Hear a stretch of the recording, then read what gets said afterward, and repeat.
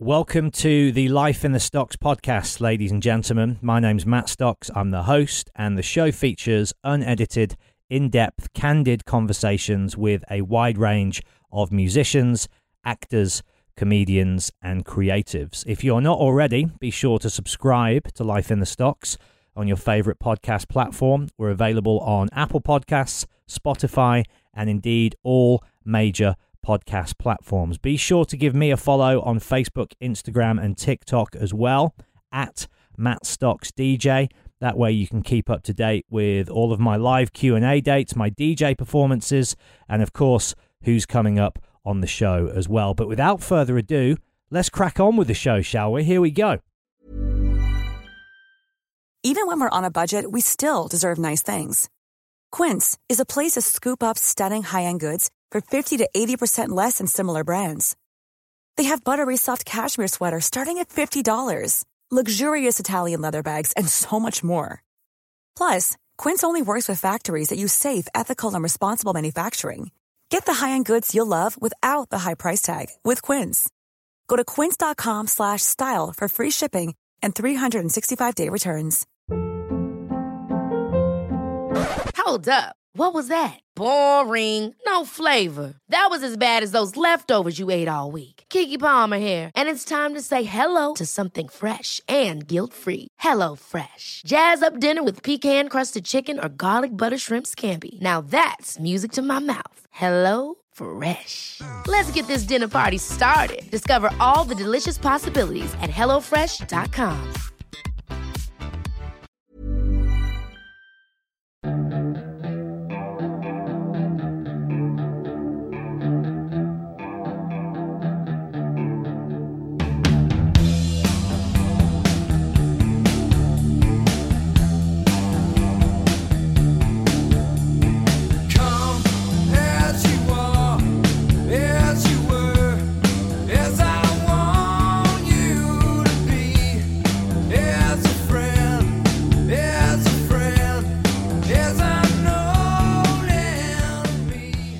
Remind me again how you did what you've done to your leg. Oh, hockey. Hockey. Ice hockey, yeah. Ice hockey. I love it. So your background, before we get into any of the music stuff and the documentary filmmaking, your background was extreme sport video making, right? Yeah, I did a lot of, I grew up, I sort of cut my teeth doing like Super 8 films, actually. I lived in Mammoth at the time, which was a ski resort. Yep. Up in Northern California. So I was shooting a lot of the mountain activity, and then my father lived down here by the beach. So skating, surfing, skiing, and then that ultimately yielded into snowboarding too. So. And is it Warren Miller, who was a guy you were working with? I was in a couple films. Like he came and shot 2 separate times. He in Mammoth, he did a ski film with a team that was going to Europe for the International Student Ski Championships, and so he shot us, and I did another film after that, just about Mammoth, where I was skateboarding. But when the first time he came out, we're just a whole bunch of kids that are skiing down the mountain, and there's this old dude who's just working all alone, carrying a wooden tripod on his shoulders, skiing. Wooden. Wow. Yeah, it was old school. and he'd, stop, set the camera down, scope things out, and say, "All right, kids, let's go." And then we'd ski down and just do different shots with him. And I was like, man, that guy's got a cool job. So, and I was young. I was in junior high at that point, like maybe freshman in high school.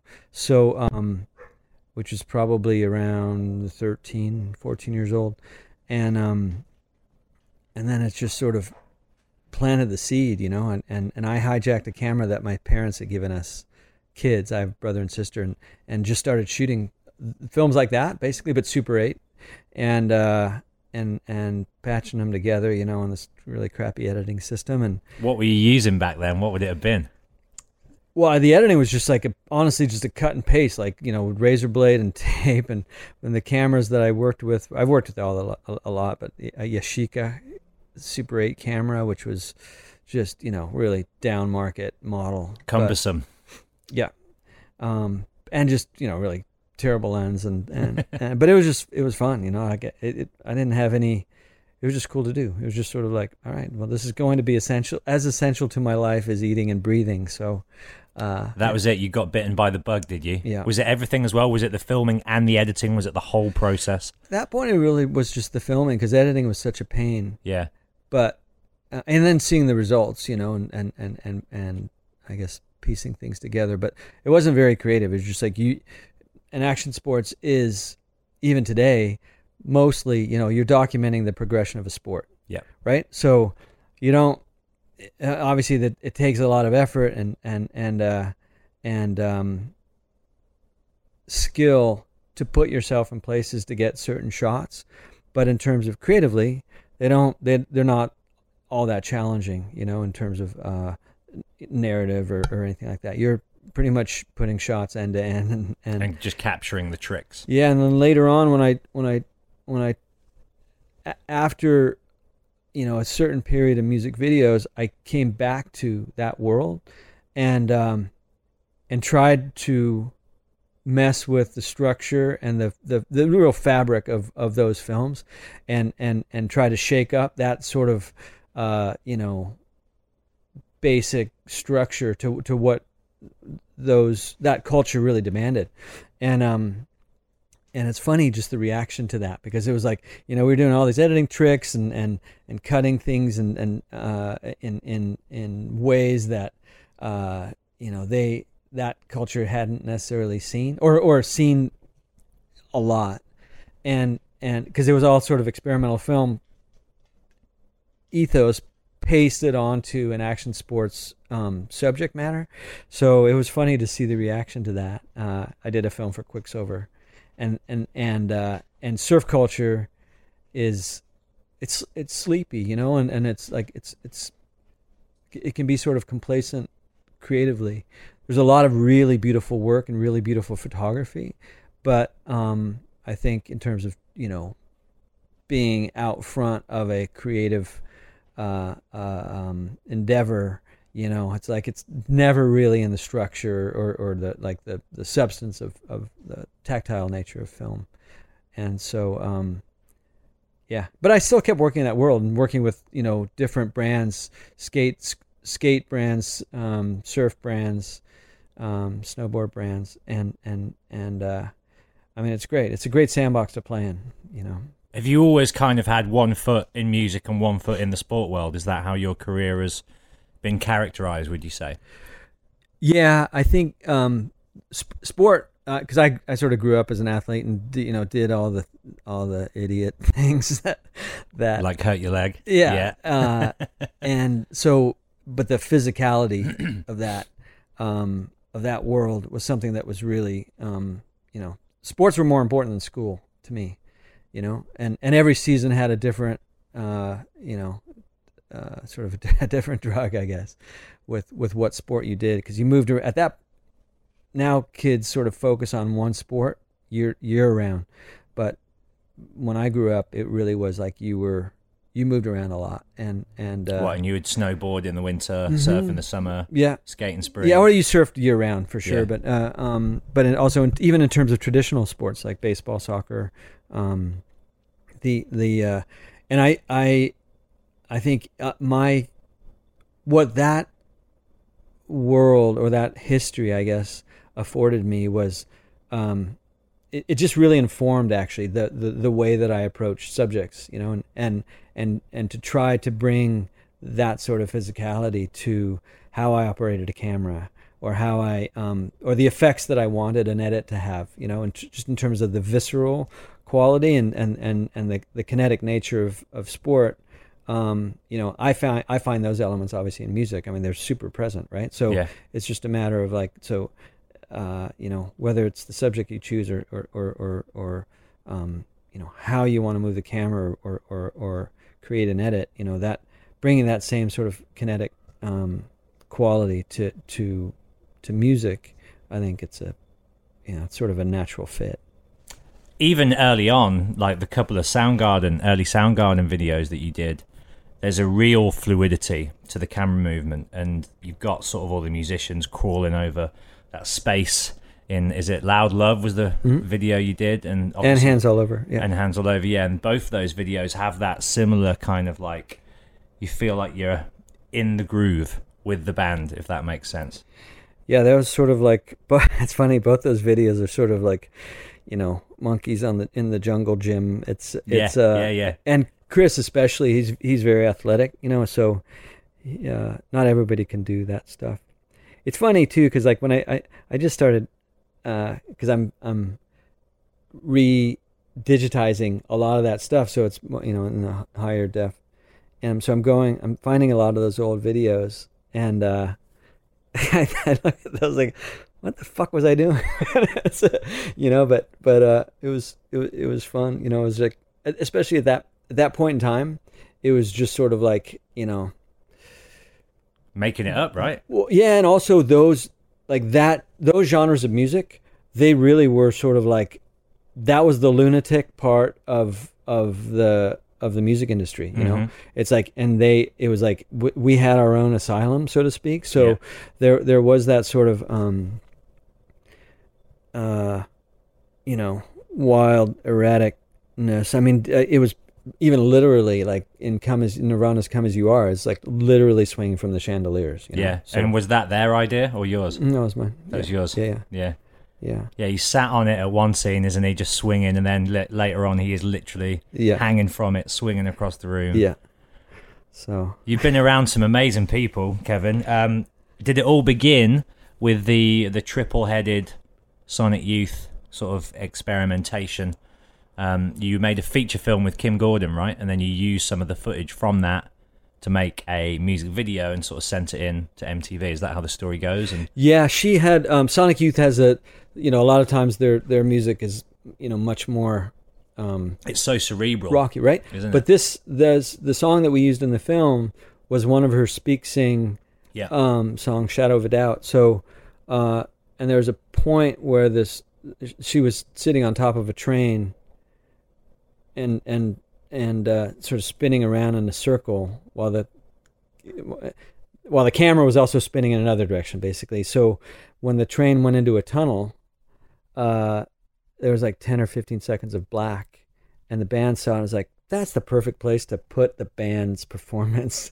And then when it came back out of the tunnel, everybody was gone. Kim was gone, the band was gone. And I really didn't know like music videos at that point. Like just how my setup at home was I was way more into film, and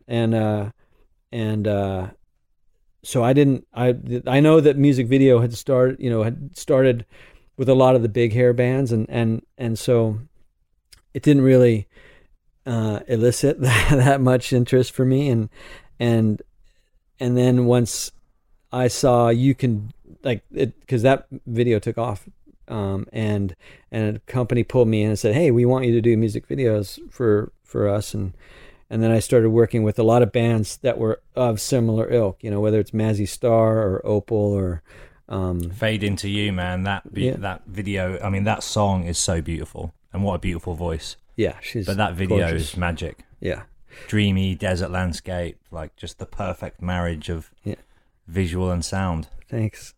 And that was the second video actually I did for them. The first one was just like, oh, we got like $800, let's go shoot something, you know. Like our inspiration actually, I think, was really more like Don't Look Back, the Bob Dylan thing, and just doing something super psychedelic. So if you have enough of those experiences where like you can shoot whatever you want, edit it however you want, kick it out, and all of a sudden it's like it makes a little splash. It's like, wow, this is sort of cool, you know. It's like and even on MTV, like the fact that it sort of found a little corner in that universe. Yeah. I was like, there's something to, you know, that was a point in time that they don't come around all that often, right? And I was just lucky to have been there, and also to be tagged by you know, some of these bands that saw you know, a kindred spirit. And so yeah, it was super fun, and none of the record executives at that point really came to the set. You know, they were like, well, a lot of them were on indie labels, so you know, they were sort of overstretched in terms of their. So you were essentially given free rein, were you, in a lot of instances? And even in the beginning, the bigger labels, those bands had they had to do a video. It was contractually obligated that for the label to step up. But because they didn't really mean that much to the labels, like a lot of the executives didn't show up, you know, so we could just do whatever we wanted. And I mean, ultimately, once the underground, like alt rock and indie rock, started to cross over, then people straightened up and they wanted to start formalizing. You know, they paid a lot more attention at that point. And sometimes there are great people in that world who added a lot and really protected what was special about indie rock and the music videos at that point, and really helped evolve it. And then there were, of course, like, you know, your standard music execs who went in the wrong direction. And really just wanted to turn it into a factory assembly line to print money. Right. Did it feel like you were creating a new language? Did it feel like you were sort of inventing a new subgenre, if you will? Yeah, it's funny you say that. It actually felt like more of an extension of different film cultures in the past. Who, for me personally, was experimental film, or even aspects of more traditional filmmaking, but more filmmakers that had their own identity, you know, auteurs that inspired me, right? And not that we were necessarily, you know, doing work that was equal to them, just more that we're you know, it shared a lot of that DNA and as an inspiration. So it's funny, it didn't feel like it was totally new. I think when you look back, it's like it definitely had an impact on so many other aspects of filmmaking, commercials for sure, even narrative filmmaking, film and television, that the kineticism that you saw in music videos, I think started to inform some of the other formats. And I mean, it was like there was something very special about MTV, but it didn't feel like it was like, you know, we invented the wheel. I think as much as anything, it was the bands, wasn't it? The bands of that era were so special, and it's only really now, I think, that you can look back and see. I mean, there's bands like, say, Primus. I mean, let's talk about them. Just a filmmaker's dream, right? To work with a band like that are so obscure and strange and like inspirational. If you're trying to come up with a visual motif to accompany a song, like, which was the song you did with Primus? Too Many Puppies. Too Many Puppies. Yeah. And you've got that weird, like, Caliban type character running around in his pants. Obviously just mixed with sort of like a live show, was it? Was it just like a gig you filmed and then mixed in with a bit of that? I mean, bands like that must have been a joy and a dream to work with, because they were just so original and distinct. Yeah, and also at the same time not very precious about, you know, making sure that you know, you're putting out the right message, and you're like I guess some of it has to do with, you know, there's this sort of term that you got to be free to fail, and when you get in a rehearsal studio or you're collaborating with anybody, it's like, you know, just having that we just want to do stuff, and we can riff and be spontaneous and also curate, you know, something that's you know, not just, you know, just off the cuff. But I think that you know, not getting so precious about being perfect every time, and I think that's the spirit of indie rock. But you're right, like that era of music. There were so many amazing bands, there were so many doing all so different as well. Yeah, and that really is the thing that that was the juice that that I think any music video director sort of ran on.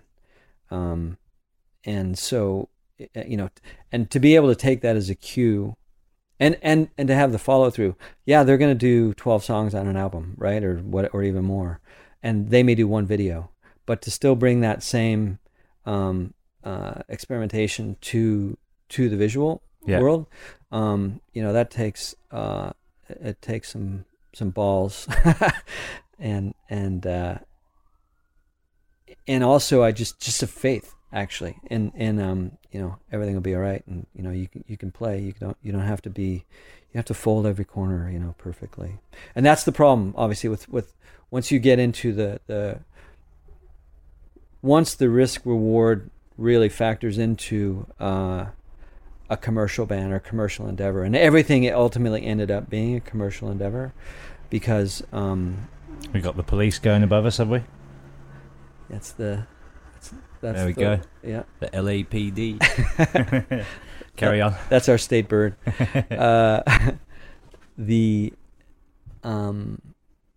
But the formality of that, and the faith that you can make some mistakes, and even in the fabric of the image. Like, I used to experiment with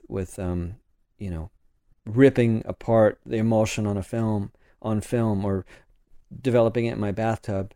Those are all things like that were done in experimental film, in the years past. But certainly not for like Motley Crue videos or Def Leppard. Yeah. They're like, are you kidding me? Yeah. Yeah. You're talking about, you may rip half the image that you just shot away, or you actually may even destroy it. Like, no way. And this is a business. This is an enterprise. Yeah. And so it pivoted, and you learn to work with it, of course, but and try to sneak in those things when you can. But and occasionally somebody will say, yeah, let's take those chances. There's so many videos I want to talk to you about.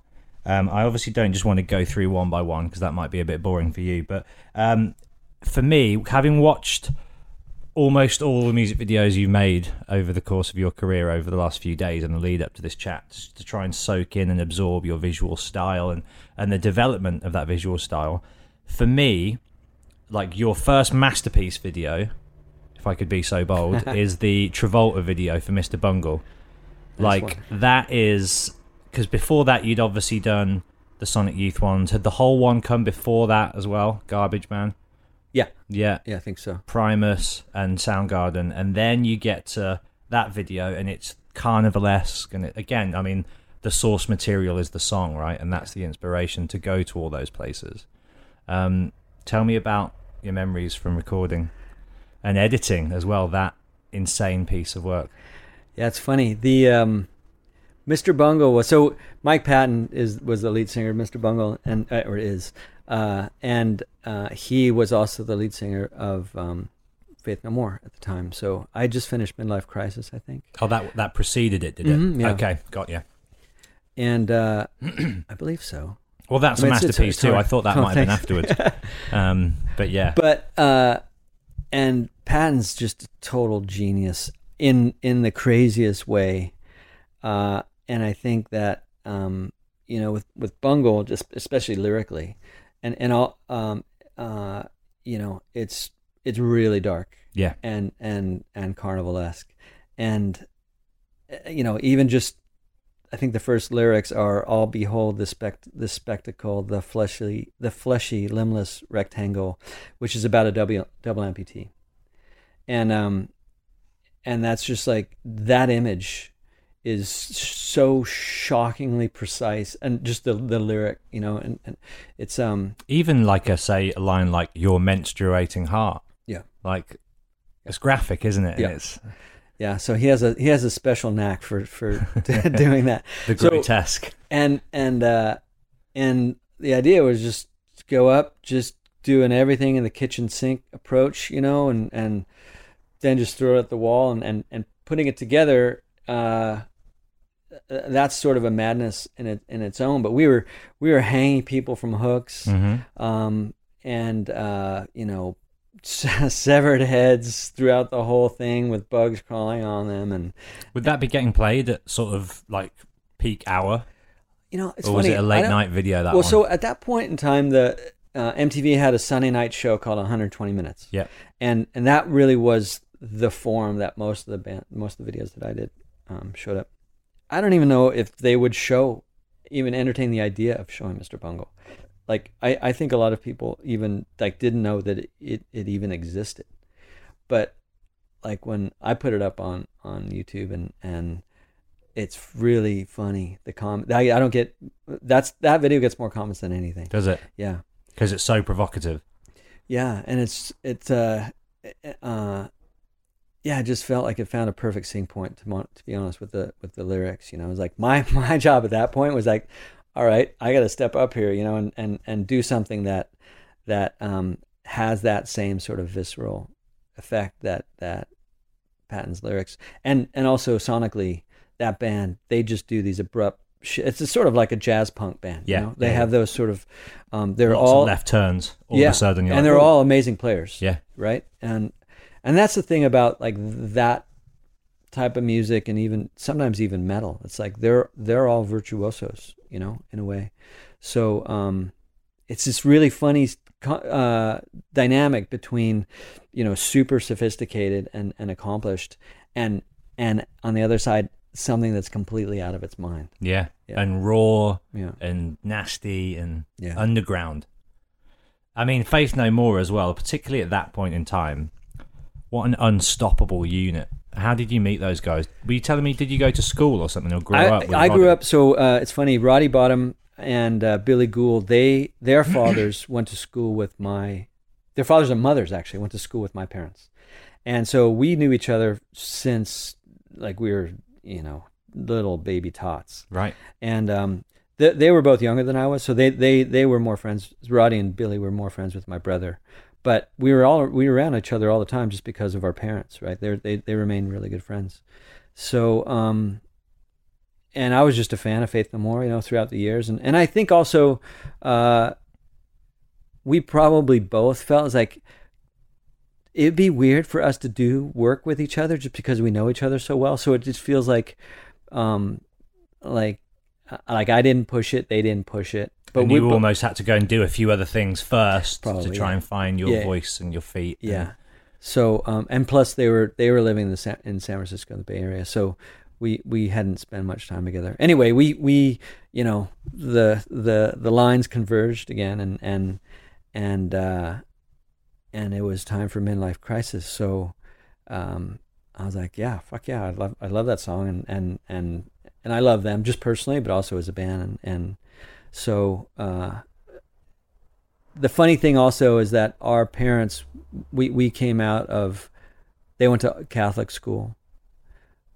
All generations did, their parents and them.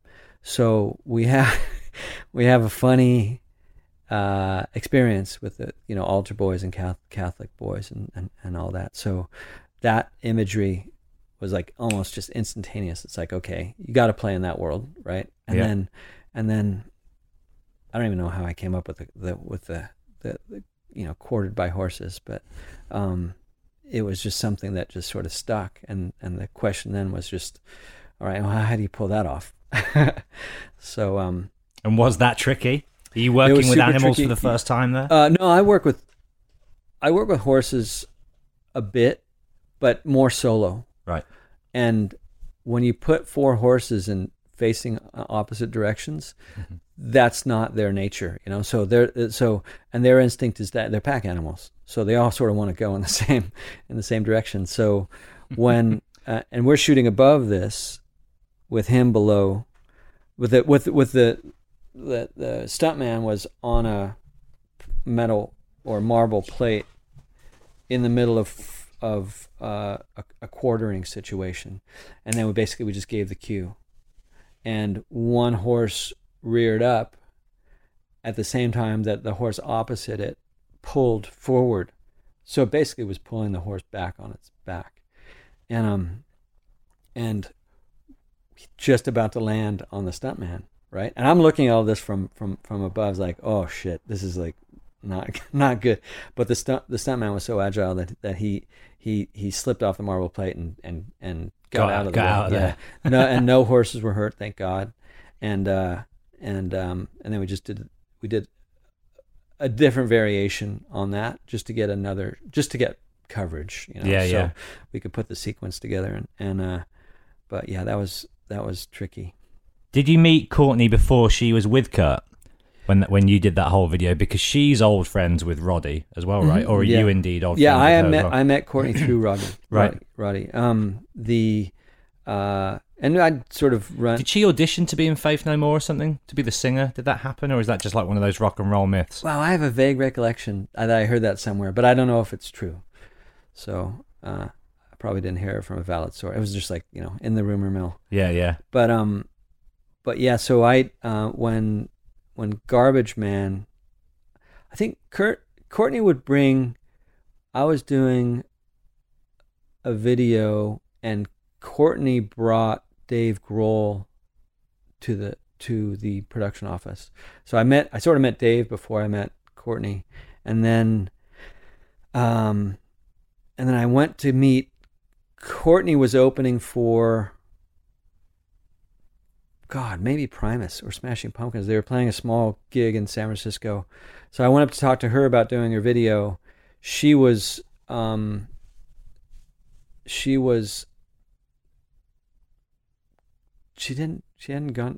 going out with Kurt at the time, but she introduced me to Kurt. It was a really weird thing. It was like Billy Corrigan and... Because she used to date Billy as well, right? Yeah. Yeah, it was a really strange triangle. They're all just sort of hanging out and cross-pollinating. Is that how you met Billy as well, was through Courtney? No, I actually met Billy years back through Janet Billig from who was working at Astral Works and Caroline Records. Yeah.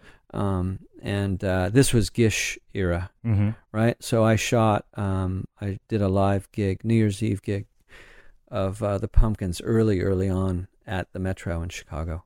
So that ended up making it to a film. And then... was that the video for I Am One? Exactly. Yeah. When Billy had hair? There's loads of hair. See, those guys, the two videos you did with them, Cherub Rock as well, very psychedelic. Yeah. Lots of is the technique called dissolve when one shot goes into the other, into the other, into the other? Yeah.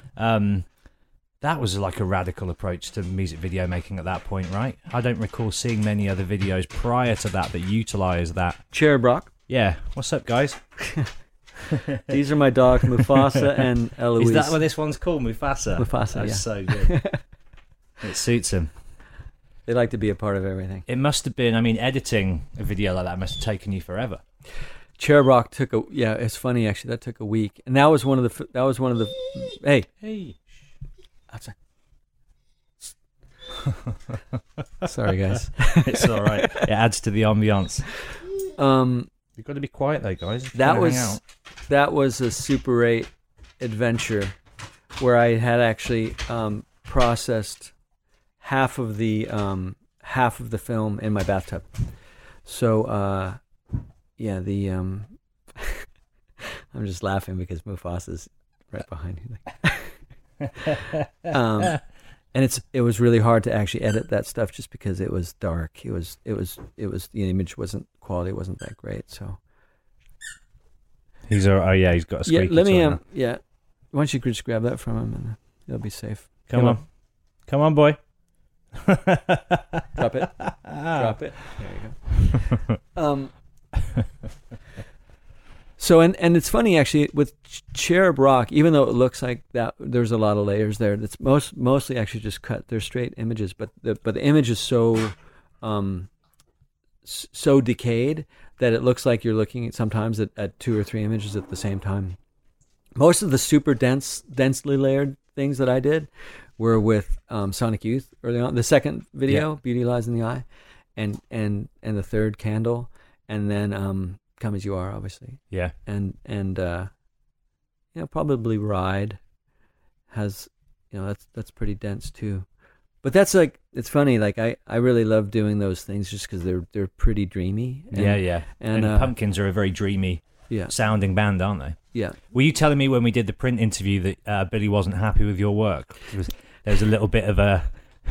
disagreement over the creative direction of that, which seems crazy because I think it came out perfectly and serves the song and the band and the image and their whole aesthetic perfectly. But then I guess Billy's Billy, is he? There's some layers there. I think that it's layers to the reaction.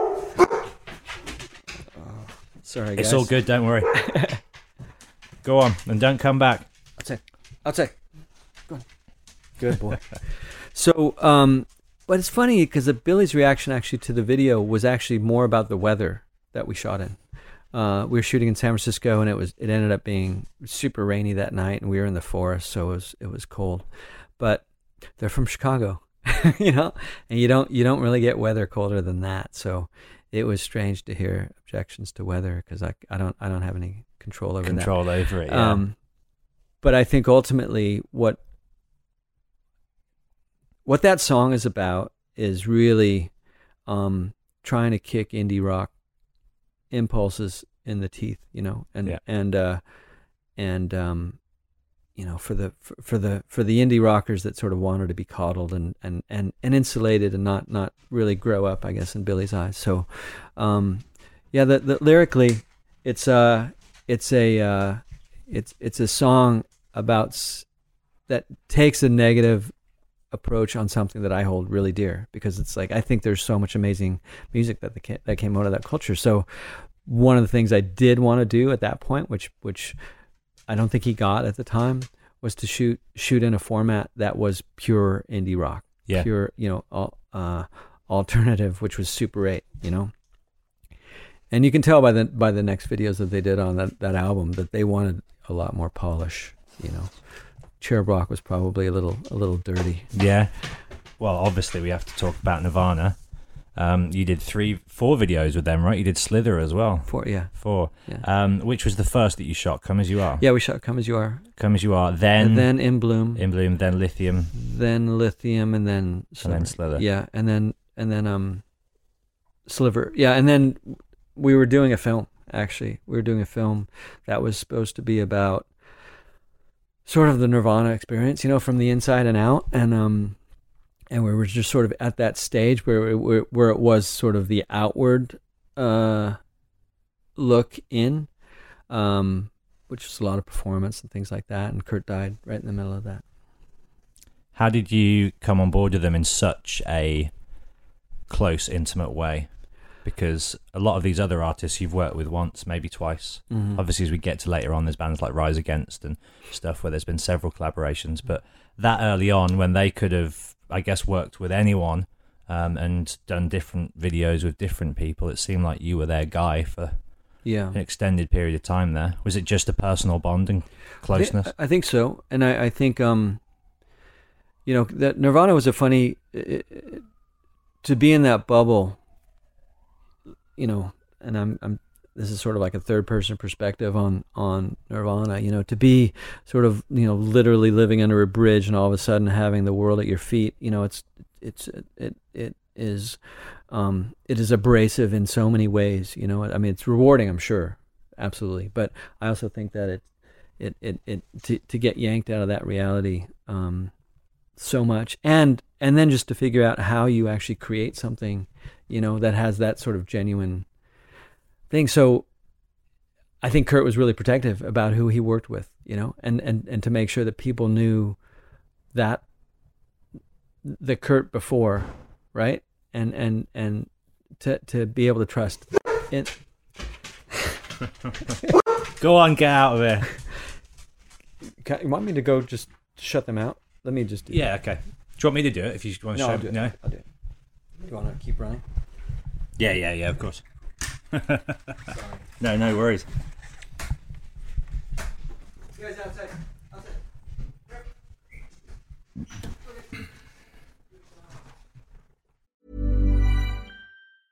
Ready to pop the question? The jewelers at BlueNile.com have got sparkle down to a science with beautiful lab-grown diamonds worthy of your most brilliant moments. Their lab-grown diamonds are independently graded and guaranteed identical to natural diamonds, and they're ready to ship to your door. Go to BlueNile.com and use promo code LISTEN to get $50 off your purchase of $500 or more. That's code LISTEN at BlueNile.com for $50 off. BlueNile.com, code LISTEN. I'm Sandra, and I'm just the professional your small business was looking for. But you didn't hire me because you didn't use LinkedIn Jobs. LinkedIn has professionals you can't find anywhere else, including those who aren't actively looking for a new job, but might be open to the perfect role, like me.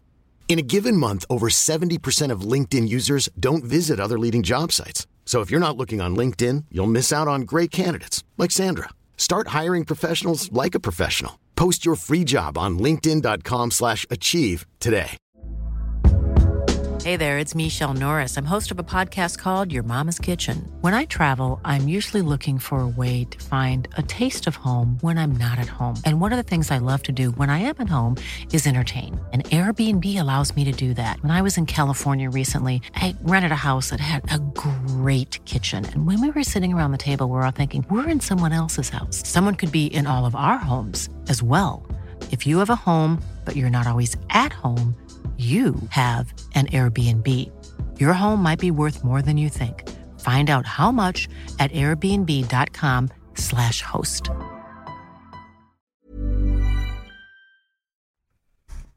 Sorry about that. I should have done that early on. No, it's all good. It's all good. I didn't fuck you up too much. No, it's fine. Honestly, I'm pretty loose with stuff like that. It all adds to the transparency of the conversation and the laid back vibes. So yeah, he had a very kind of trusting. Yeah, but I also think that at how so with Smells, they didn't have a great experience on Smells Like Teen Spirit. I've been told, and did that precede the videos that you made? Yeah, that was Smells Like Teen Spirit was the first video off the album. So so when it came time to do the second one, they wanted to work with somebody that they just felt carry the same aesthetic, right? So when I met Kurt at that club in San Francisco, and I'd seen them tour quite a bit with Sonic Youth. With Sonic Youth, they opened for Sonic Youth for several tours. He said to me, like right off the bat, basically, "You've done my favorite video in the world," Which was Holla, my first video from Mazzy Star. So I was like, it was pretty funny just because when you meet people like that, typically the praise goes one way, right? And it's outgoing. Yes, exactly. So so that was pretty disarming. And I also then we connected, we talked for a long time, and it was just it felt like we had that sort of bond. So when it came time to award the video, they Kurt said he wanted to work with me, and his only note to me was like, I don't want to be in the video, right? And so because he was on every newspaper cover, every magazine cover, his image was ubiquitous. Actually, all of Nirvana's images they were ubiquitous. So and they were sick of themselves, basically sick of them seeing themselves. So like I knew that that's going to be an issue. I had going to have to walk a line with that because the record company's not going to like that. So can I come up with something that honors both, that serves both masters, basically, right? So, there's some images in that video that sort of obscure their identity. How did you achieve that effect with the water dripping down in front? That's just shooting through a plexi, basically, with water coming down just like a sheet of water, that had, and it's cool just because you get all sorts of warps and things like that. And it obviously links directly to the album cover. Yeah. And you've got references to the baby in it as well, and it nailed it. And was he happy with that? Then he was like, "Yeah, okay, he was super happy." Yeah, I'll be I got in asked it, back. And the next one, I mean, was In Bloom next. Yeah, that's when they sort of address the whole, I guess, theme of celebrity and fame and originally send it up. Yeah, and originally it wasn't that way. Originally, I came up with the idea that ultimately became part of Heart Shaped Box, but it was really more about a kid growing up in a clan family and then seeing her family for what it was, and pivoting out of it. And it wasn't super narrative. There was still a lot of abstract stuff, but and there was like Wizard of Oz imagery in there and all that. It was but it was pretty poetic, but it was an ambitious idea, and the record company didn't have the time to actually develop that, because it takes time to shoot and prep it and shoot it and all that stuff. So the idea was to basically just do something riffing off of Ed Sullivan and how we like our pop stars. And so we just went down that road with tongue in cheek and which is kind of what the song is as well, isn't it? The songs kind of have it. Is the song having a go at perhaps people who've sort of jumped on board the alternative rock bandwagon and well, also just likes the bands for all the wrong reasons. Yeah. Right. So and a lot of that it's funny too, because that it obviously showed up on the album that made them popular, but they weren't super popular before. But it's almost like it anticipated that sort of fame in a way, which is prescient, Well, there's, the Velvet Revolver video, Fall to Pieces, we'll talk about that a little later on as well, and what that almost predicted is heartbreaking.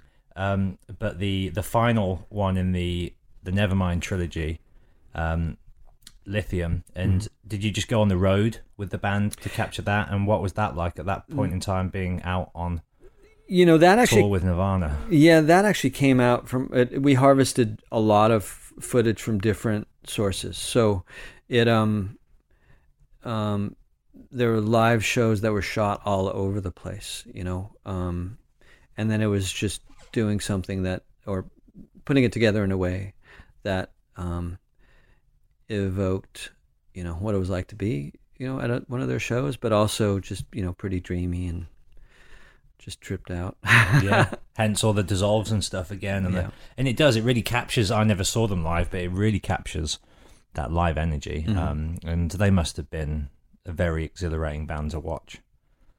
Yeah. From what I've heard and seen. A lot of noise for three guys. Do you know what I really enjoyed, actually, was watching the In Bloom video the other day and watching Dave Grohl in it. And you can see how much he's fully in character and in the zone. And obviously now he's known for being incredibly funny in all the Foo Fighters videos, but I guess you would have seen it firsthand from your point of view. Even then, there was a comedian there, wasn't there? Completely, yeah. He was super hammy. Chris was too, actually. Yeah. Yeah, I think those guys, everybody really, we did that video, that's 4 takes, totally. 2 in suits and 2 in dresses. And so, and every single one of those takes, you could have just taken that take and released that as a video, but just as a one shot. Just as one shot, yeah. Yeah, they're all super funny. And Slither's just in a garage or something, is it? And you've got Frances Bean is at the start, sort of having a little dance to the bass line. Kurt's hand, her back's to a cardboard, like a sheet of cardboard, and Kurt's actually behind the sheet. We punched a hole in the car. So he's sort of doing the puppet. He's the puppet master. Oh, amazing! Grabbing her back and Yeah. I thought she had some pretty good moves for such a young kid. I was like, got soul in her. So he was kind of. She had a handle on her making a back. dance. That's amazing. Yeah, that was shot in his garage. Again, Super 8. That was just us 4. I didn't have any help on that. It was just me lighting and say when I'm ready, I was like, hey guys, come down here, and then we just messed around for an hour or so, and then kaboom. Did you see the sort of the fame that he was exposed to? Did you see it change him? It's funny. I had experiences that reflected it changing him, but when you were with him, it felt like he was still, Kurt. Obviously he had some issues with substance abuse, but that was I also saw that early on. So I know that whenever anybody has those issues, it's always present in a way. Sometimes more, sometimes less, and you see the struggle against that. But I also did see Kurt really fought effortlessly to the eye to just be normal, and not be that guy who became famous. And so, he's really down to earth and just super normal in a way. But there was a war going on, obviously.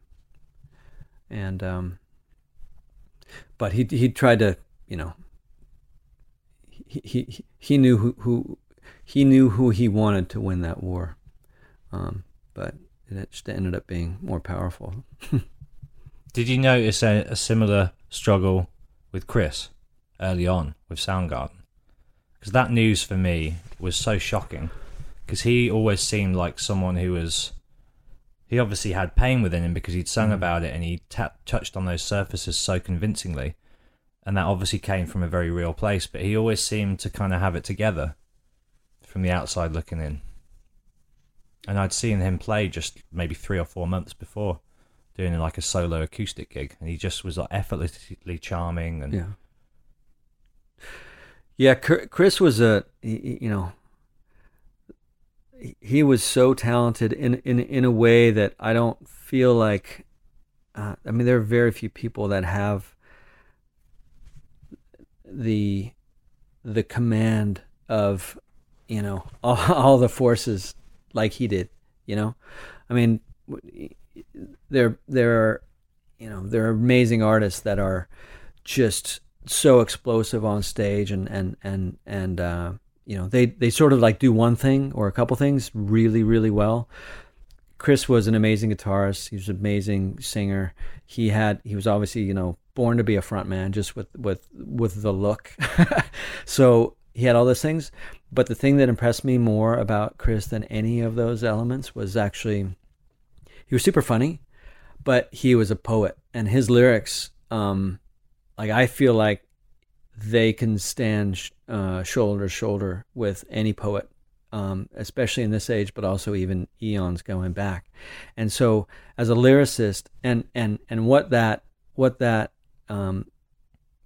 was evocative was just an intellect that was so dialed into the poetic nature of different experiences. So. It's funny, he's sort of like, if you look at the rock guys, like he's the Renaissance dude, he's the guy that had all of those qualities. And I never, ever, sensed that sort of, need for a way out like that, So yeah, it was shocking to me too. It's still shocking. It would be like, I bad luck to actually name anybody who is still alive, but it would just be like, pick the most solid rock star who you would never expect that from, and that's what happens, and it's just like you can't process it. So it's weird. It's And I think what's also weird is because there has been this string of suicides.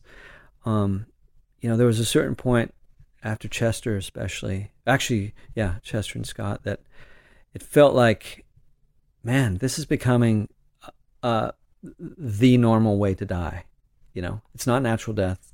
It's not, it's not by accident or anything like that. It's like opting out, and it's the thing that hurts so much about it when people do that is just it hurts to think that somebody was in that much pain that death is the only answer.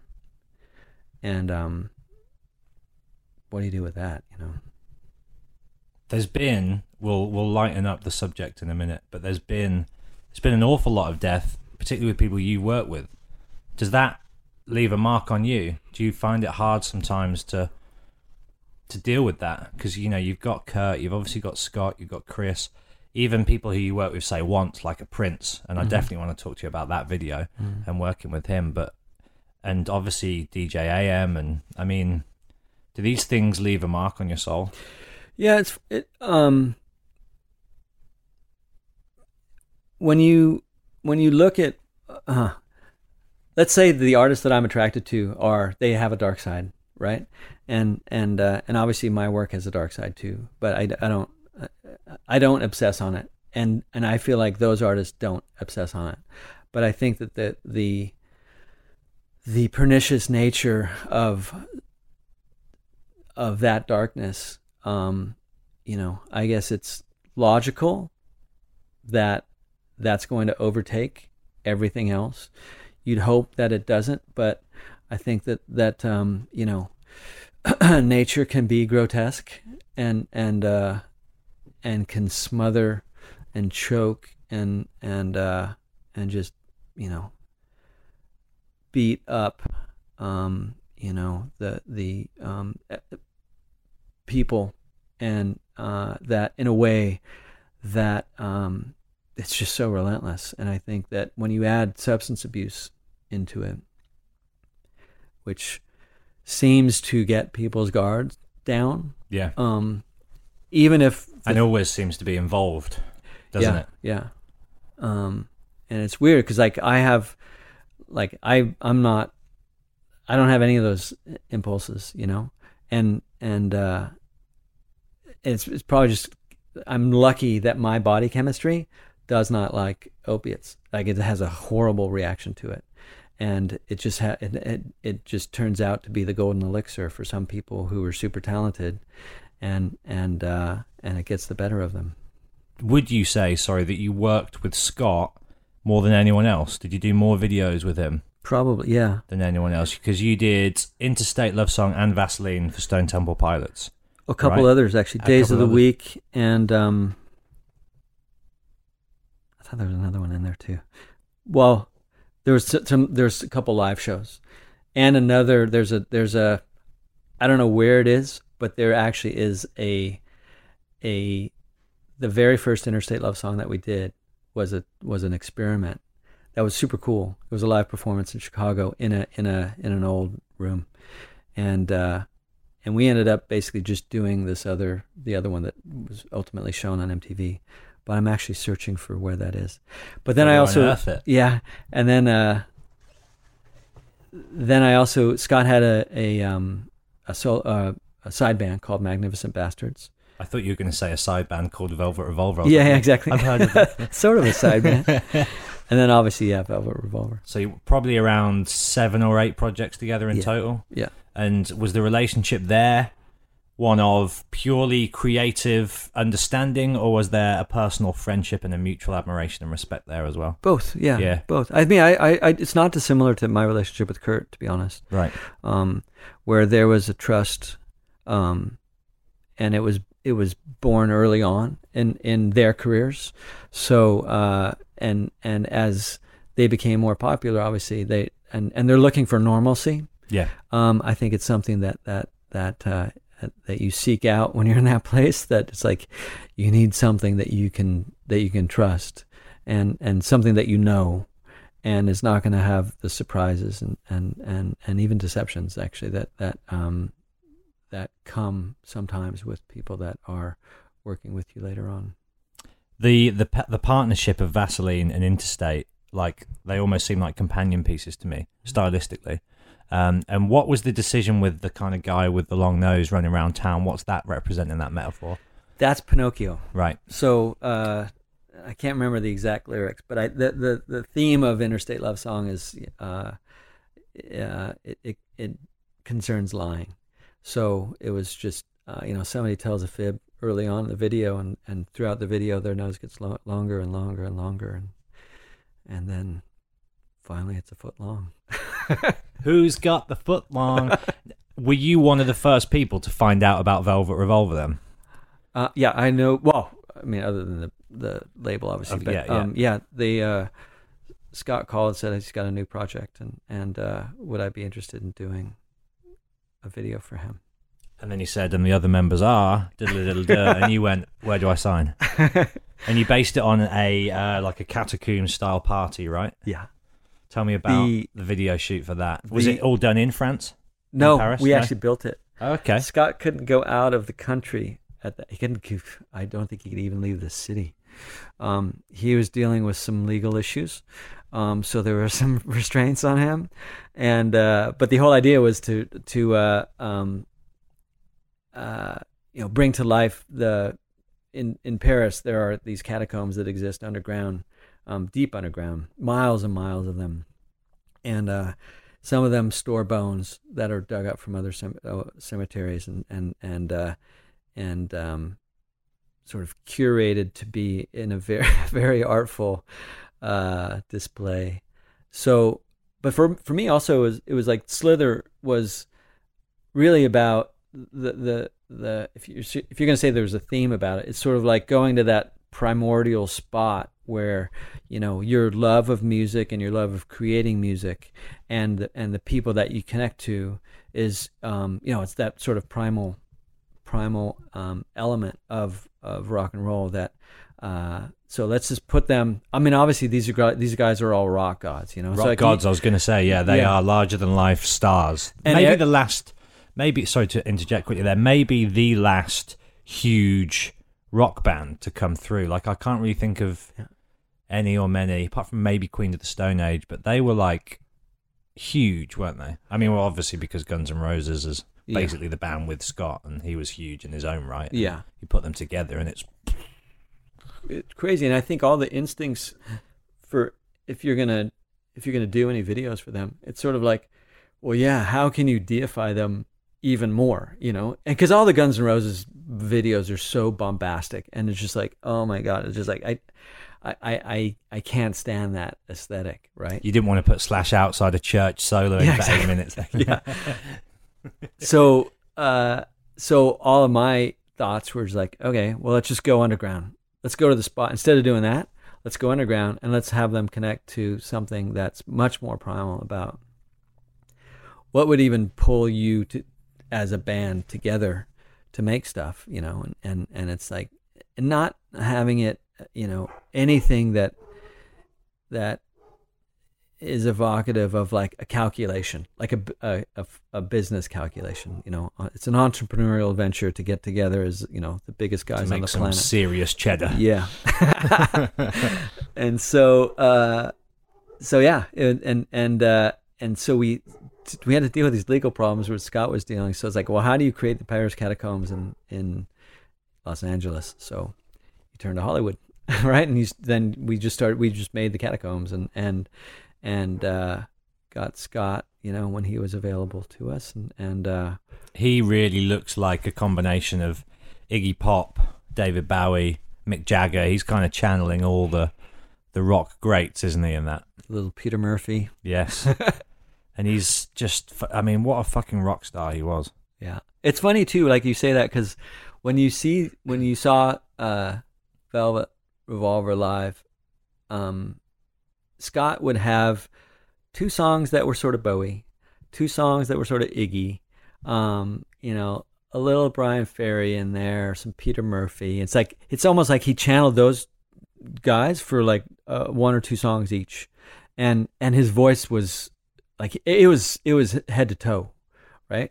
And even vocally. So, it was, and Jagger obviously. So, it's funny that you say that, because that was like when you're seeing the shows, it's like, that's Bowie and that's Jagger, and he had all the moves, but he did them better than the originals. He's one of the few guys to be able to get away with those T-shirts that finish like above your belly button.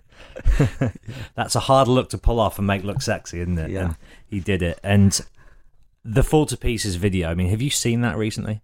No. Have you seen it since he passed? No. It's so heartbreaking. Yeah. Like, it almost seems to foresee that. And how brave of him to expose and represent himself in his own band, in his own video in that way. Yeah. Did he discuss the idea to do that with you? Was it his idea? Was it a mutual collaborative idea? How did that narrative come we about? done Slither, and then I was traveling with them. We were doing a couple shows, live shows, and we started talking about, he called me into the dressing room and says, the next song I want to do is Fall to Pieces, and it's about my struggle, and I want to be honest about it. And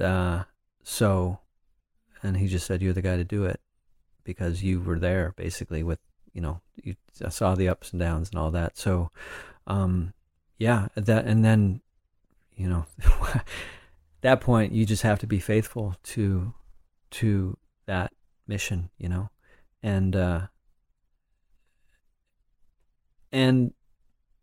really sort of strip it down, and a lot of the loneliness, and the unreliability that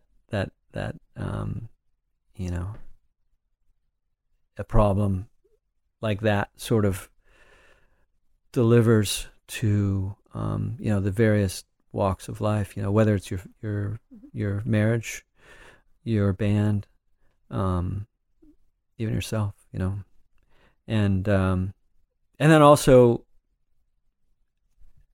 the counterpoint of that is like, when you crack it and you have the those sort of flourishes of genius, so it's sort of like making sure that it basically covered both sides of that coin.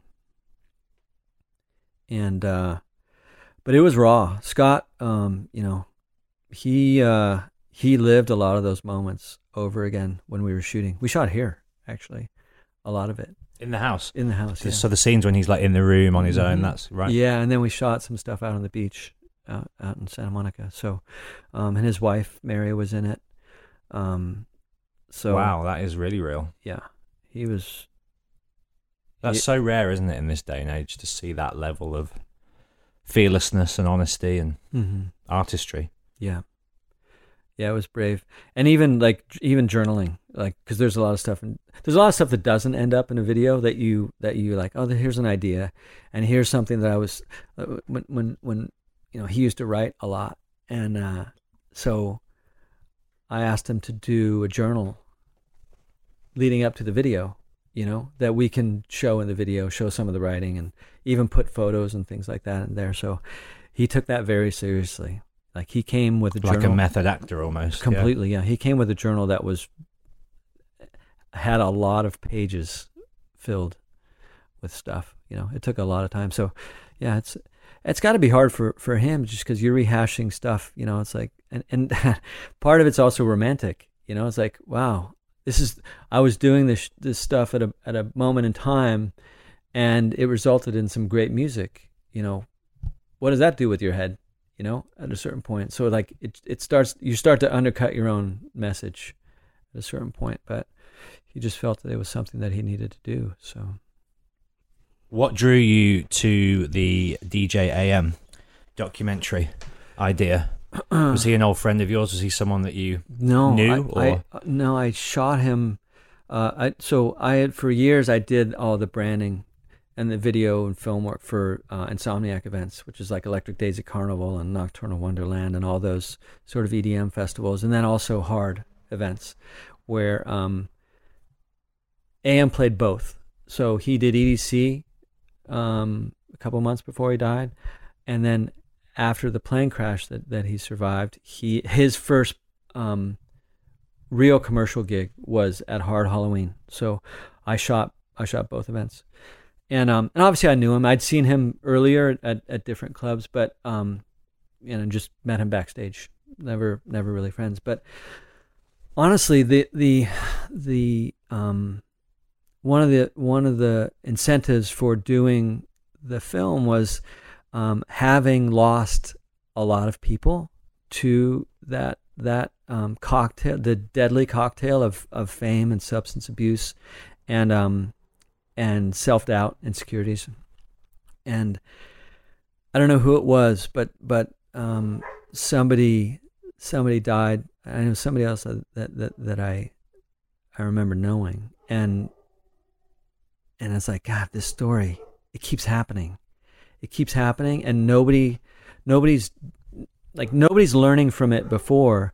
And I also think that a lot of the things that you see, my experience, when people have those sorts of issues, the people that are in a position to actually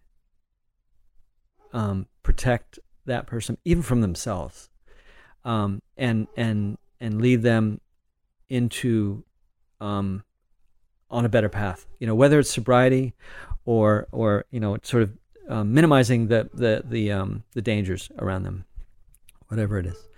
But when people die, it's always in the news. It's like those people are always alone. Like there's no mention about anything around them that could have been done differently and possibly saved them or extended their lives. It's like sometimes you never know. Like that just may. I mean, I always felt like Scott had a target on his back, and it was just a matter of time. I mean, he was probably the most fragile of all these guys. But and one of the I had been asked to do a doc on AM before, like maybe a year before. I finally said yes. And the thing that I finally said yes to was, or the reason why I finally said yes was like, okay, this story has got to stop happening because they're all cookie cutter stories. Like you can interchange any one of those names. And so I went back to the family who had asked me to make the doc, and I said, they'd specifically asked you, had they? Yeah. And I said, all right, I'm 100% in if the movie is about this. It's about all it's truthful about AM's life in terms of like where those problems came from, what he was wrestling with.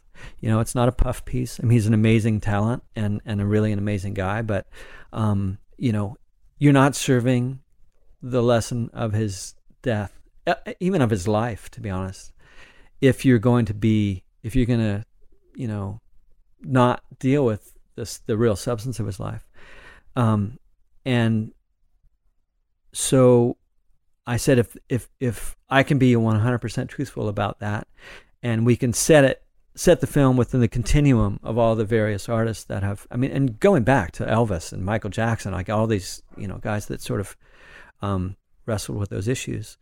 If the story can be that truthful, then I'm in, all in. And so they said, the mother said, yeah, that's the film that needs to be made. And so, yeah, we launched in right away. And there's obviously so many. I mean, Travis Barker's not in it, is he? No, he's not interviewed. Did you approach him? Yeah. Did he just find it too painful? Or? Yeah, just something didn't. It probably just wasn't time. Since then he's talked on certain things, and I've worked with Trav on different projects. Like I did a Psycho White video, and we were even talking about doing something with the transplants, but. He works a lot with Tim Armstrong, who I partner with quite a bit, and so it just felt like maybe a little too personal, or he wanted to save the story for himself. He's the last surviving member, or last survivor, of the plane crash. So, and when the interview's going to go there, I'm sure that's not very comforting, So who says about when the two of them are just on the street trying to put each other out, and that's when it really hits home, like the severity and the. Who is it? Who says that in the interview? That's he's a first responder. Okay, actually, so he's just like a guy who's a policeman, police officer, yeah, who got the call, and yeah.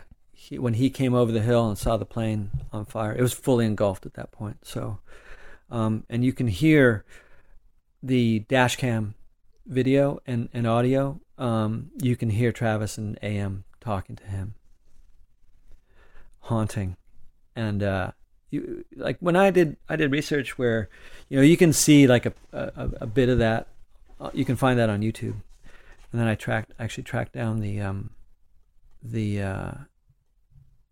the guy who I found the police force and basically flew out there to meet him, and he pulled out the entire dash cam. So which is from the moment he gets the call, and then is racing like 100 miles per hour through the streets, which is what opens the film. Yeah. Yeah. I mean, I don't know whether it's just because I'm not really in that world, but I didn't really know anything about his story. Coming from the UK, I don't know whether he translated as much over here. Not so much. But what an inspiring guy. Yeah. And just the level of generosity in his character. The dog's still going. Is that all right? Yeah, it's fine. Okay. Doesn't matter. It's all ambiance. I'm just worried that they're laying into some poor human on It's the just street. a neighbor. It is. Oh, God, there they go again. And what a special, generous, selfless, caring, sweet, real guy. And what a sad loss. Sad loss, yeah. I mean, he was larger than life, and he he crammed so much life into every second. And it's the same thing. It's like it's the not necessarily irony, but the paradox of somebody who's so committed and so generous with his self, and helping people. Yeah. And then suffering from so much self-doubt and insecurity, and and all nurtured along by some pharmaceuticals that were prescribed that really erode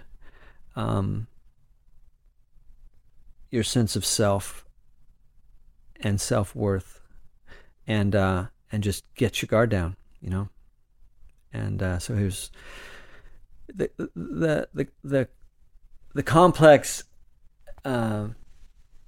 sort of elements that fed into his death. It's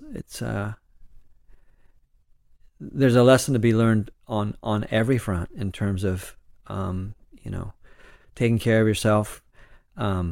For doctors, over prescribing meds that are well, the same thing got Prince, right? Mm-hmm. As well. It seems to be a real problem in America, doesn't it?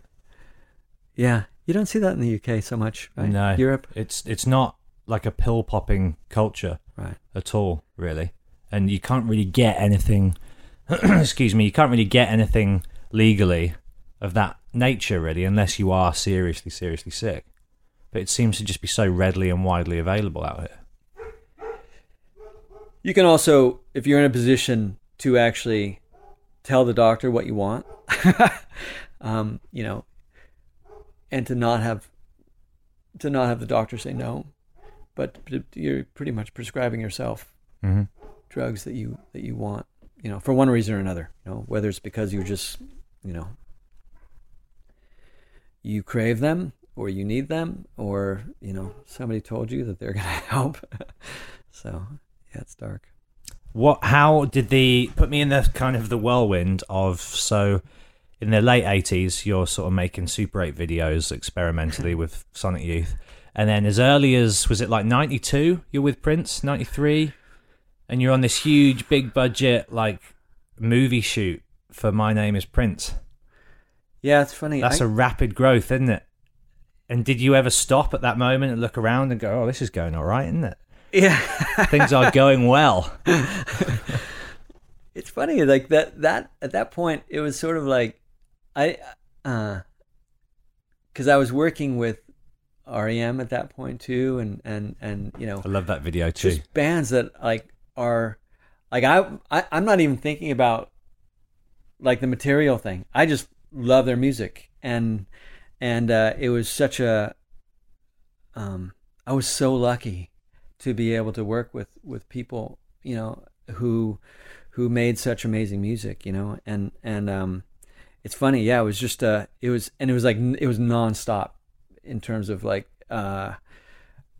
when you factor in edit time, yeah, it's like, how many were you doing a year? Did you have like I was an probably average doing sort of number? like 3 to 5 a month. 3 to 5 a month. Yeah, and I even, on some jobs like Prince, I had to jump off early to do REM.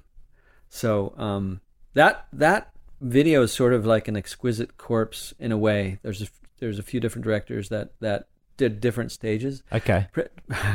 Prince had a funny way of working where it's sort of like, things got piecemealed together, and he's very, very idiosyncratic in terms of how he approaches stuff. And even just like he would have musicians on call, and it's like at 2 a.m. he's like, come on in, let's go to the studio, and they'd be in there till noon. But it was all that sort of like, however, whenever the mood moves me, we'll be doing stuff. So yeah, but Prince was that was he's there's a whole he's sort of like the good witch in a way, like the bubble who floats down in the bubble, you know, and it's like he everything's pretty sparkly and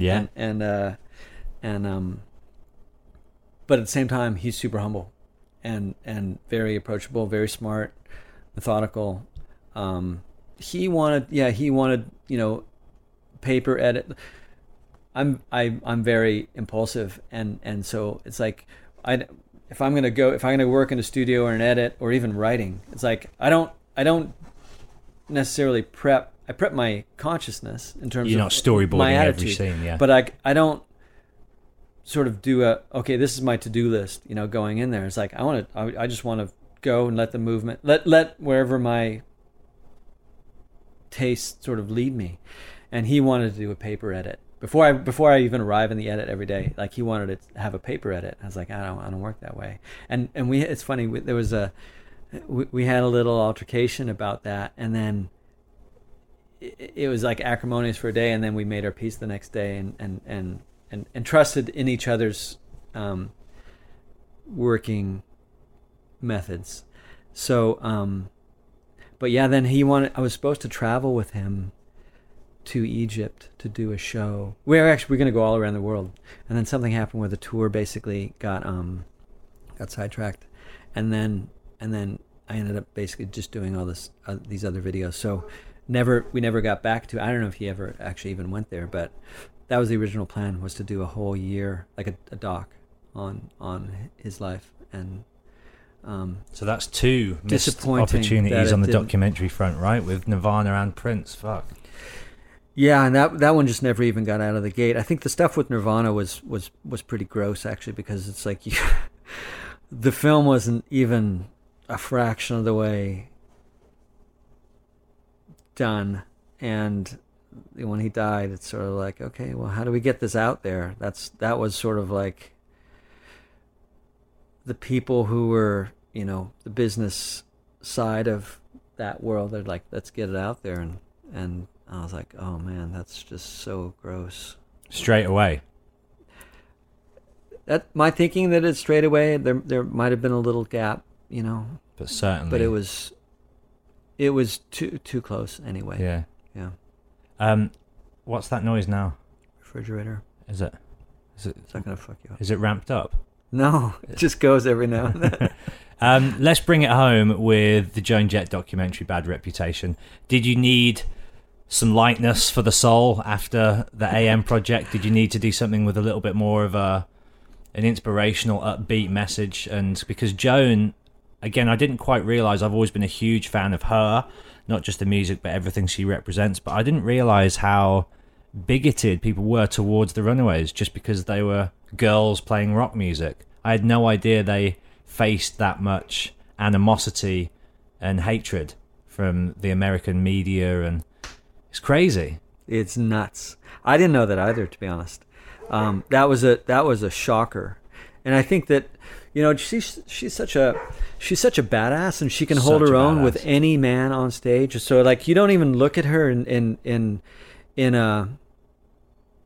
gender terms. No. You know, she's just like, you don't, because in the same way that you don't look at men in gender terms. Yeah. It's like they're just he's Jimmy Page, is a badass rock and roller. Yeah, and you know, and on through all your so it was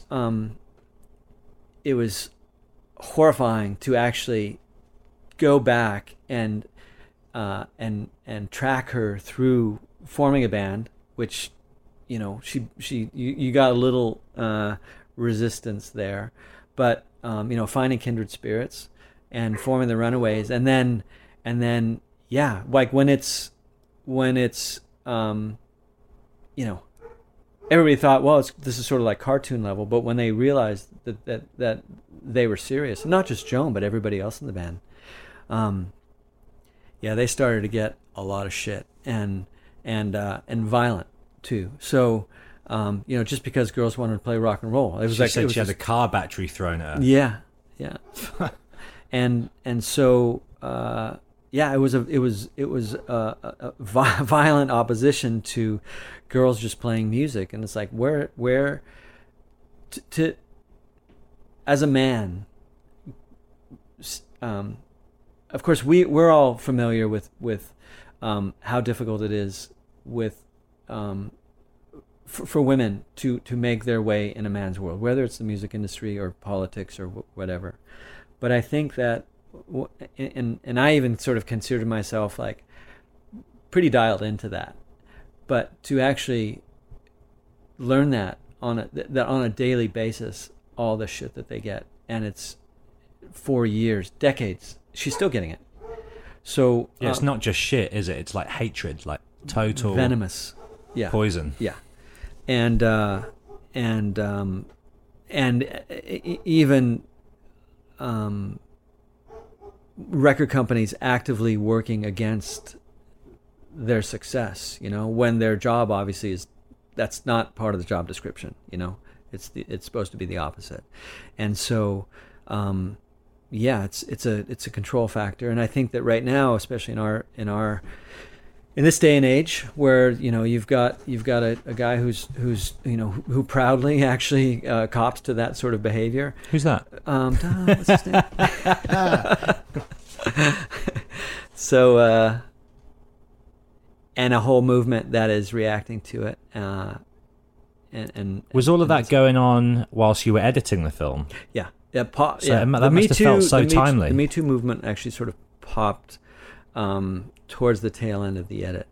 Obviously parity and equality, they're always on the table in terms of issues. But it's like omnipresent at the moment, isn't it? But I think that that obviously sort of turbocharged things. It must have felt like you were making something even more vital than you thought you already had. Yeah. And did it help with the release of the film? It's funny, I don't know.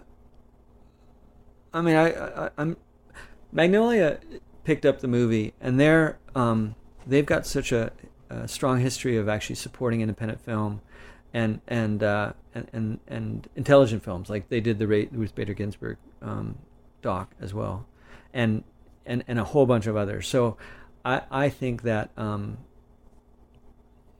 it wasn't like, oh, this is like trendy, It felt like they were in it for the right reasons. Mm-hmm. And I think that so that was rewarding. I think it was an honorable pickup, basically. in a way. And it's it's a story that I can't believe hadn't already been told in such a way, because she's like Lemmy to me. She's like one of those like pilots of rock and roll that's just been such a fighter and such, as you say, a badass. And I couldn't believe no one had done one. Had there been one at all?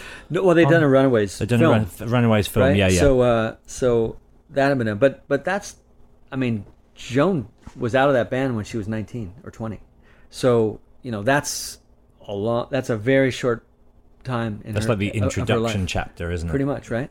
So, and it is actually in the movie. It's the first act. So and Act 2 and 3 are there's a lot of stuff in there that and I think that not only her musical career but also her work outside of music in terms of like her, being an instrument for change herself, on the planet and on behalf of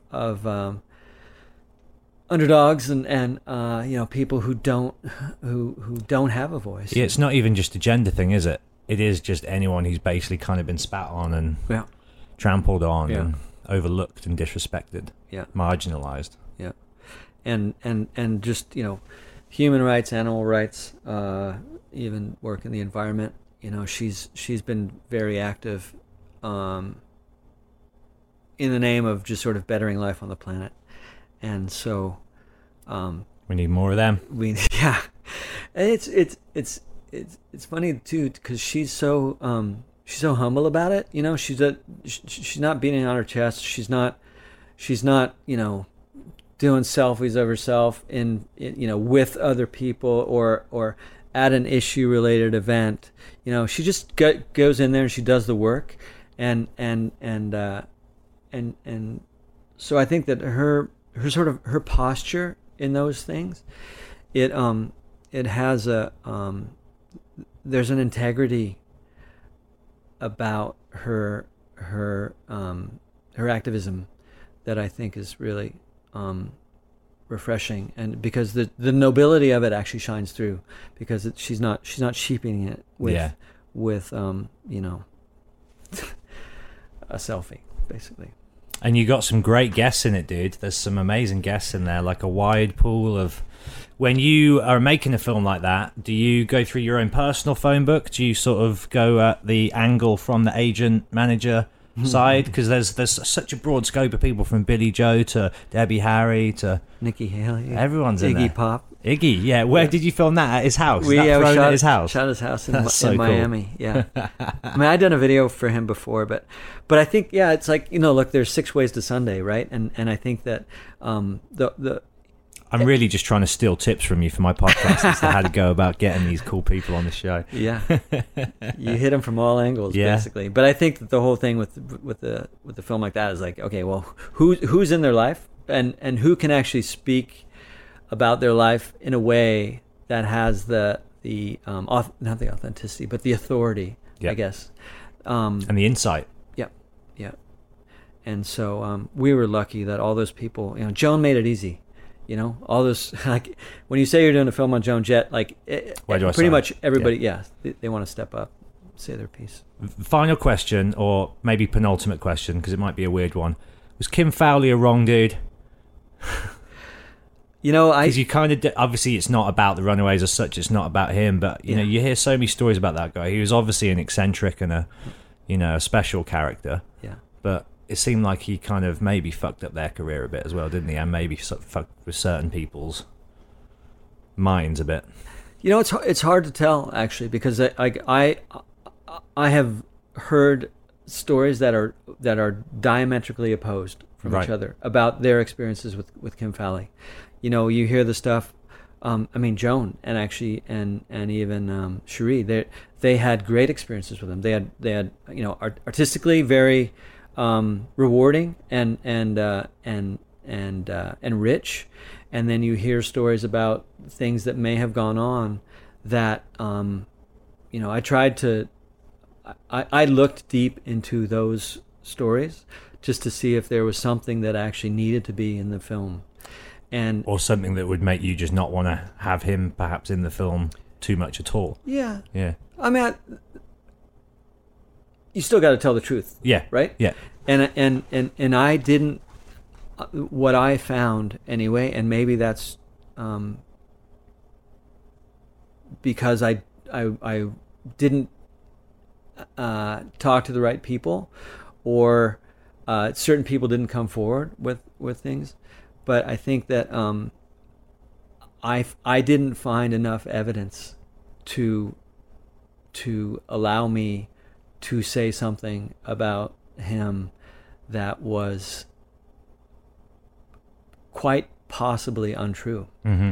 And it's like, I'm not going to do the sensationalist thing. Yeah. Right? And even though certain people sort of wanted that, but it's like, I didn't hear anything that actually was that gave me that conviction, to be honest. And I can't put anything in the film that I don't believe in. So he was obviously one thing we can definitely say is that he was a unique individual. Oh my God, yes. Wasn't he? Like a total freak, and a really important figure in the history of music and the history of freak alternative culture. And Rodney Bingheimer, man, like, what an absolute LA legend that guy is. He's in it in a tiny snippet, right? Is it just like a very short, brief? Yeah, and then there's some audio interviews that he did with the Runaways. Yeah. And so, yeah, they're both super eccentric. I mean, look, LA in the 70s was just bananas. The drug culture, the club culture, the decadence. It was everything goes. And they were right in the pocket. Yeah. Throw in the host in the parties, weren't they? Yep. So, but yeah, Kim also was like, he's funny. The songs that he wrote, they're coming to take me away. To the funny farm. He wrote that song and a bunch of other. He was crafty.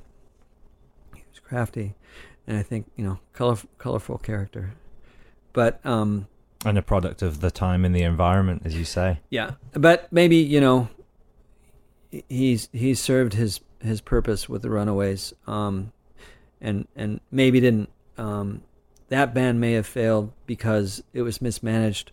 But I also think when you're, 19, 20 years old, and Jones said this to me, it's like, you can't really be calling yourself the Runaways anymore. Yeah.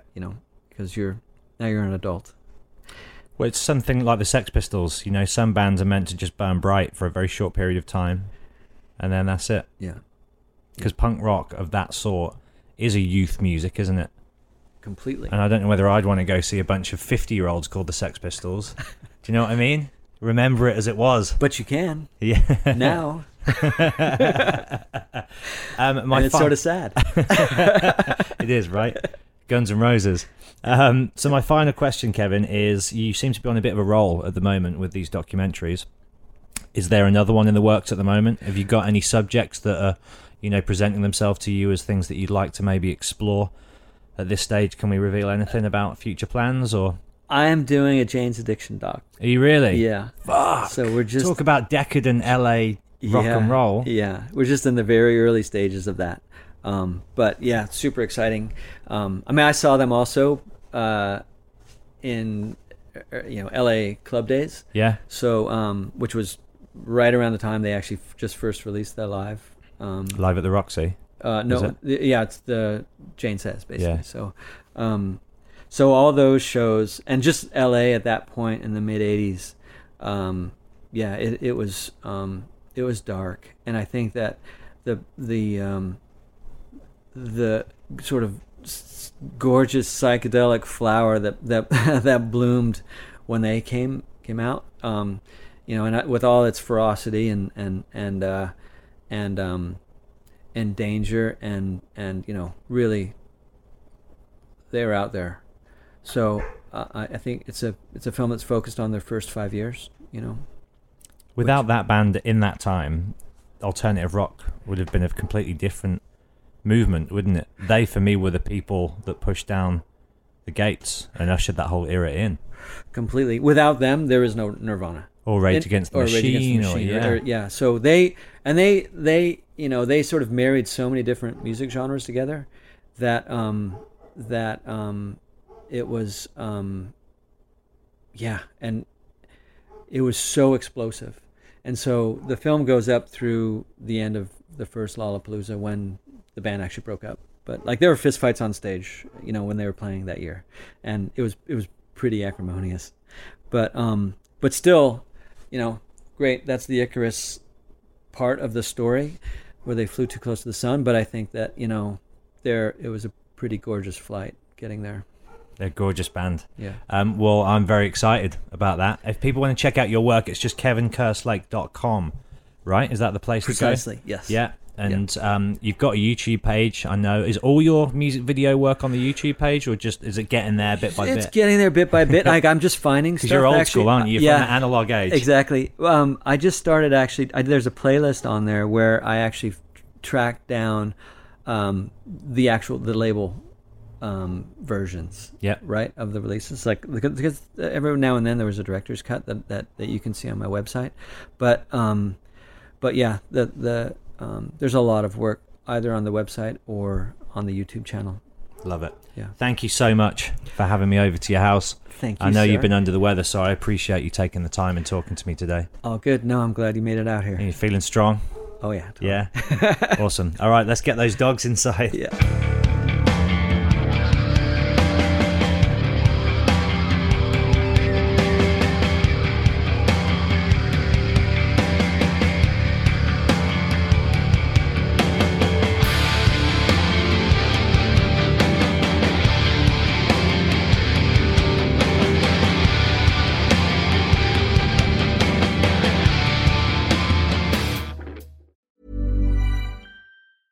Even when we're on a budget, we still deserve nice things. Quince is a place to scoop up stunning high-end goods for 50 to 80% less than similar brands. They have buttery soft cashmere sweaters starting at $50, luxurious Italian leather bags, and so much more. Plus, Quince only works with factories that use safe, ethical, and responsible manufacturing. Get the high-end goods you'll love without the high price tag with Quince. Go to quince.com/style for free shipping and 365-day returns. Hold up. What was that? Boring. No flavor. That was as bad as those leftovers you ate all week. Keke Palmer here, and it's time to say hello to something fresh and guilt-free. HelloFresh. Jazz up dinner with pecan-crusted chicken or garlic butter shrimp scampi. Now that's music to my mouth. HelloFresh. Let's get this dinner party started. Discover all the delicious possibilities at HelloFresh.com.